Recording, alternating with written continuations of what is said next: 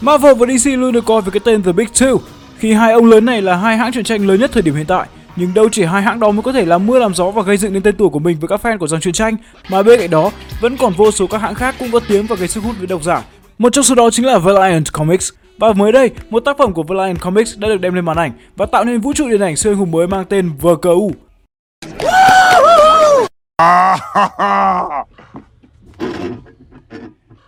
That's hot. That's hot. Valiant Cinematic Universe đứng ngang hàng với các vũ trụ điện ảnh siêu anh hùng khác như Marvel Cinematic Universe và World of DC hay là DC Extended Universe. Và bộ phim chính là Bloodshot, được dựa trên bộ truyện nổi tiếng cùng tên. Và chỉ vừa mới xuất hiện thôi mà Bloodshot đã đem tới cho cộng đồng mạng phải xôn xao về sức hút mà nó tạo ra. Chính vì muốn các bạn xem phim dễ hiểu hơn về nhân vật mới mẻ này thì chúng mình sẽ giới thiệu với các bạn đôi chút về Bloodshot trong comic cũng như điện ảnh. Chào mừng đã quay trở lại với Đào Bới Comics cùng Tentacles, và sau đây sẽ là giới thiệu về nhân vật Bloodshot. Bài viết có sử dụng nguồn và sự cho phép của Hội Comic phương Tây. Anh em đừng quên qua đó bàn luận và chém gió nhé.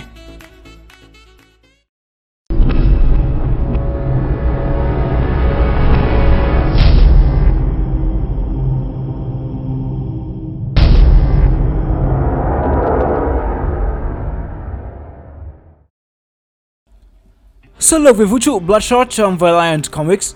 Bloodshot là một nhân vật trong Valiant Universe, là một siêu anh hùng đẫm máu bạo lực, cũng là một người vô cùng đặc biệt khi máu của anh chính là những nanobot được gọi là nanite, mang lại cho anh sức mạnh đặc biệt bao gồm thể chất siêu phàm, khả năng tái tạo cơ thể khi bị thương, thay đổi hình dạng và giao tiếp với máy móc. Cơ thể anh được thiết kế bởi tổ chức bí mật mang tên Project Rising Spirit của chính phủ Mỹ.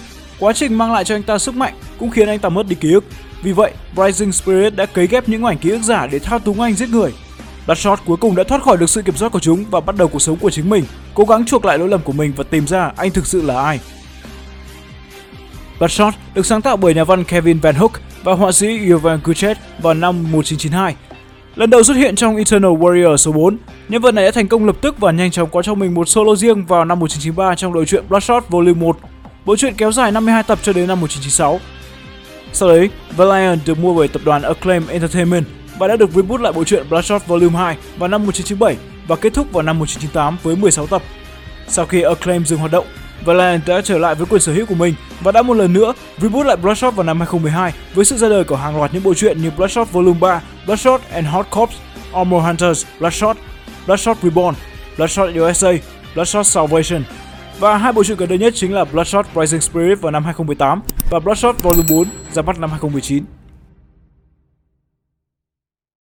Về nguồn gốc của Bloodshot, Bloodshot với cái tên là Raymond Garrison đột nhập vào căn cứ khủng bố tại Afghanistan để giải cứu một người quan trọng với chính phủ Mỹ tên là Apanewicz. Khi Bloodshot đột nhập thành công vào căn cứ địch, anh tiêu diệt hàng trăm tay súng nổi dậy. Tuy nhiên, anh cuối cùng bị kẻ địch tóm gọn. Trong phòng nghiên cứu của kẻ địch, anh gặp Mr. Kuretic, người từng là nhà khoa học của quân đội Mỹ. Nay ông đã đổi phe. Ông tiết lộ cho Bloodshot biết rằng Raymond Garrison không phải là tên thật của anh chỉ là một vũ khí sống của quân đội. Quân đội đã tạo ra hàng loạt những ký ức giả cho anh để anh có cảm giác mình là một người đàn ông của gia đình, một người có trách nhiệm bảo vệ gia đình và tổ quốc. Điều này khiến cho Bloodshot không nghi ngờ về bản thân và tập trung vào thực hiện nhiệm vụ được giao. Và Bloodshot là sản phẩm của một dự án có tên là The Project Rising Spirit.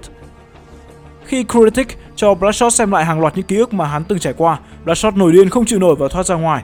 Khi quân đội Mỹ biết được sự tình, họ cử quân đi bắt Bloodshot về để kiểm tra xem Kuretic có trích lọc được thông tin bí mật nào từ Bloodshot không. Trên đường được vận chuyển về, Bloodshot phục hồi và giết hết lính áp giải anh. Không thể dùng người thường để khống chế Bloodshot. Tư lệnh Dodge của quân đội Mỹ đã phải đi tìm một nhân vật kỳ bí có khả năng hạ gục Bloodshot hoàn toàn. Nhân vật này là một cô gái có tên là Melissa, mà danh Purse. Cô có khả năng phát ra sóng điện từ trường khiến cho nanite trong cơ thể Bloodshot bị nhiễu, đình trệ ảnh hưởng đến khả năng chiến đấu của anh. Melissa thực chất không muốn làm cho quân đội, nhưng trong lúc chạm trán với Bloodshot, Melissa đã nhân cơ hội kẻ áp giải của cô sơ ý, cô đã giết chết hắn và giành lại tự do cho mình. Sau đó, Bloodshot nhờ Melissa và một cô y tá tên là Kara giúp anh đi điều tra bí mật đen tối của quân đội và tìm hiểu xem mình là ai. Xâm nhập Project Rising Spirit. Bloodshot đã tiếp cận với Dr. Kuretic và nhờ ông giúp anh xâm nhập vào Project Rising Spirit. Với sự giúp đỡ của Kuretic, Bloodshot xâm nhập vào The Vault, nơi Project Rising Spirit nắm giữ những thông tin tuyệt mật bao gồm tên thật của Bloodshot. Bên trong The Vault, Bloodshot phát hiện ra bí mật kinh người vô nhân đạo của Project Rising Spirit. Quân đội bắt giữ rất nhiều đứa trẻ có siêu năng lực dị thường, Melissa là một trong số đó. Những đứa trẻ này bị bắt nhốt, đối xử thô bạo và tham gia những thí nghiệm nhằm áp dụng năng lực của chúng để tăng cường thực lực cho quân đội. Bọn trẻ bị giám sát bởi camera. Bà mụ có khả năng tạo ra trường phòng thủ bất khả xâm phạm nhờ khả năng hấp thụ nỗi sợ hãi của người khác. Ắt hẳn bà đã luyện ẩm hận ma kinh trong tứ đại danh bổ nhưng ở đẳng cấp cao hơn, súng bắn không xuyên, bom nổ không nát.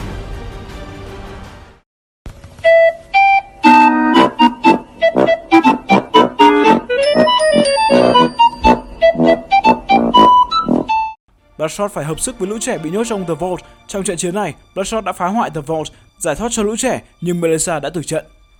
Đến cuối cùng, Dr. Kuritik lộ thân phận là tay chân của một vĩ nhân kinh thế trong vũ trụ Valiant. Cái đó tên là Toyo Hadara. Hắn có trí tuệ vô thường và sức mạnh kinh tế không ai sánh bằng, sâu không thể dò, bá đạo tuyệt luân. Hắn có thể nói là sự kết hợp của Lex Luthor ở tính bỉ ổi và nham hiểm và Professor X thu nhận đám trẻ siêu năng lực về để huấn luyện.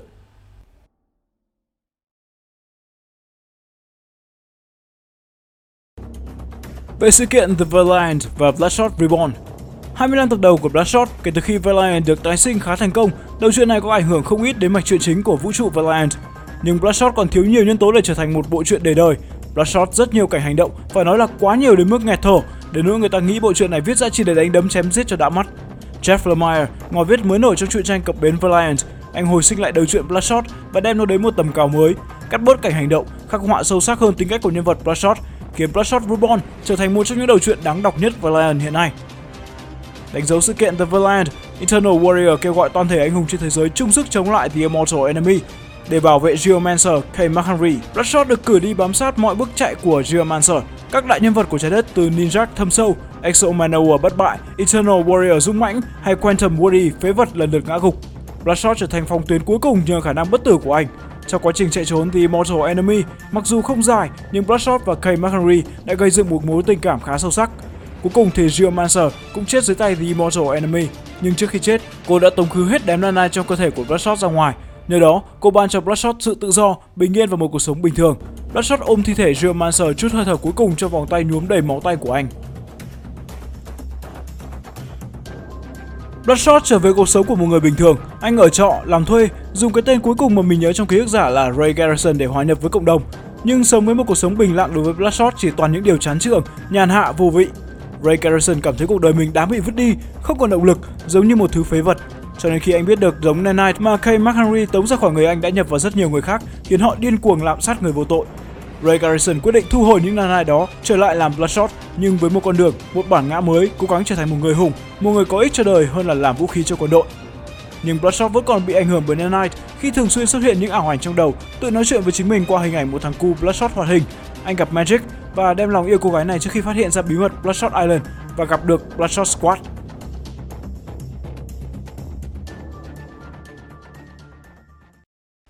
Về sức mạnh, điểm qua một vài năng lực mà nanite mang lại cho Bloodshot, đó là cơ thể Raymond chứa gần 1 tỷ nanobot, giúp anh chữa lành vết thương một cách nhanh chóng. Súng đạn không làm anh bị thương, trừ khi bắn vào não thì khiến anh bất tỉnh.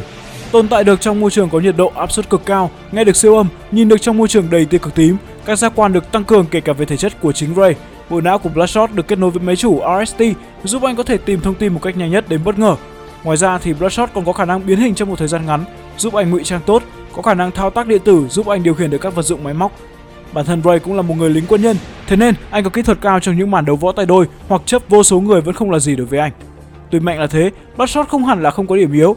Nanobot có thể bị vô hiệu hóa nếu Bloodshot bị hack, tinh thần luôn bất ổn, điểm đỏ trên ngực của anh cũng chính là điểm yếu chí mạng.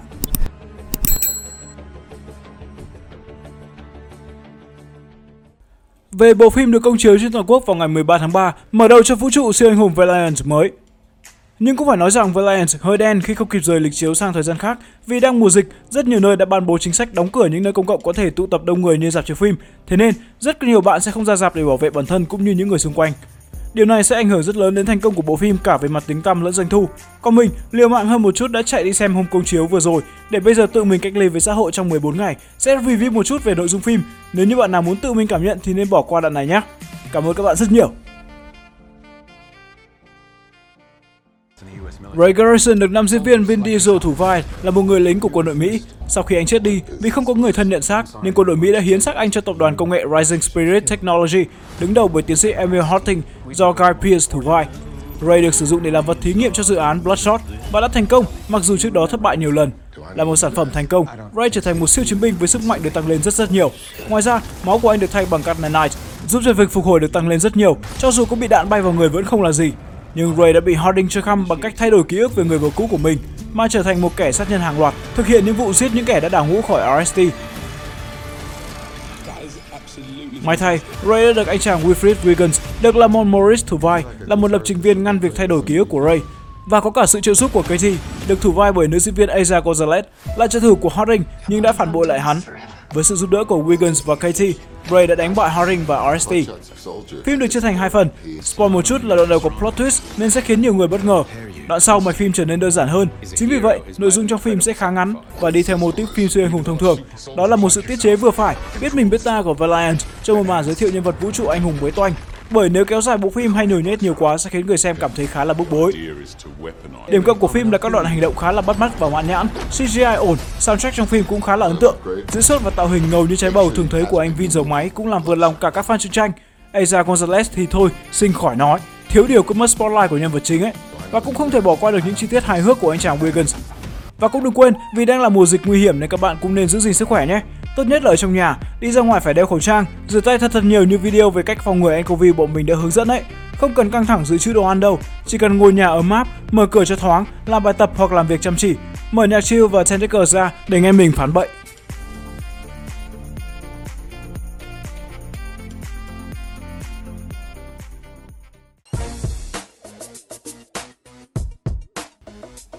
Trên đây là giới thiệu với nhân vật Bloodshot. Bạn ấn tượng nhất với điểm nào? Hãy bình luận cho chúng mình biết nhé.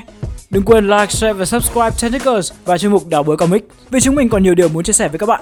Xin chào và hẹn gặp lại.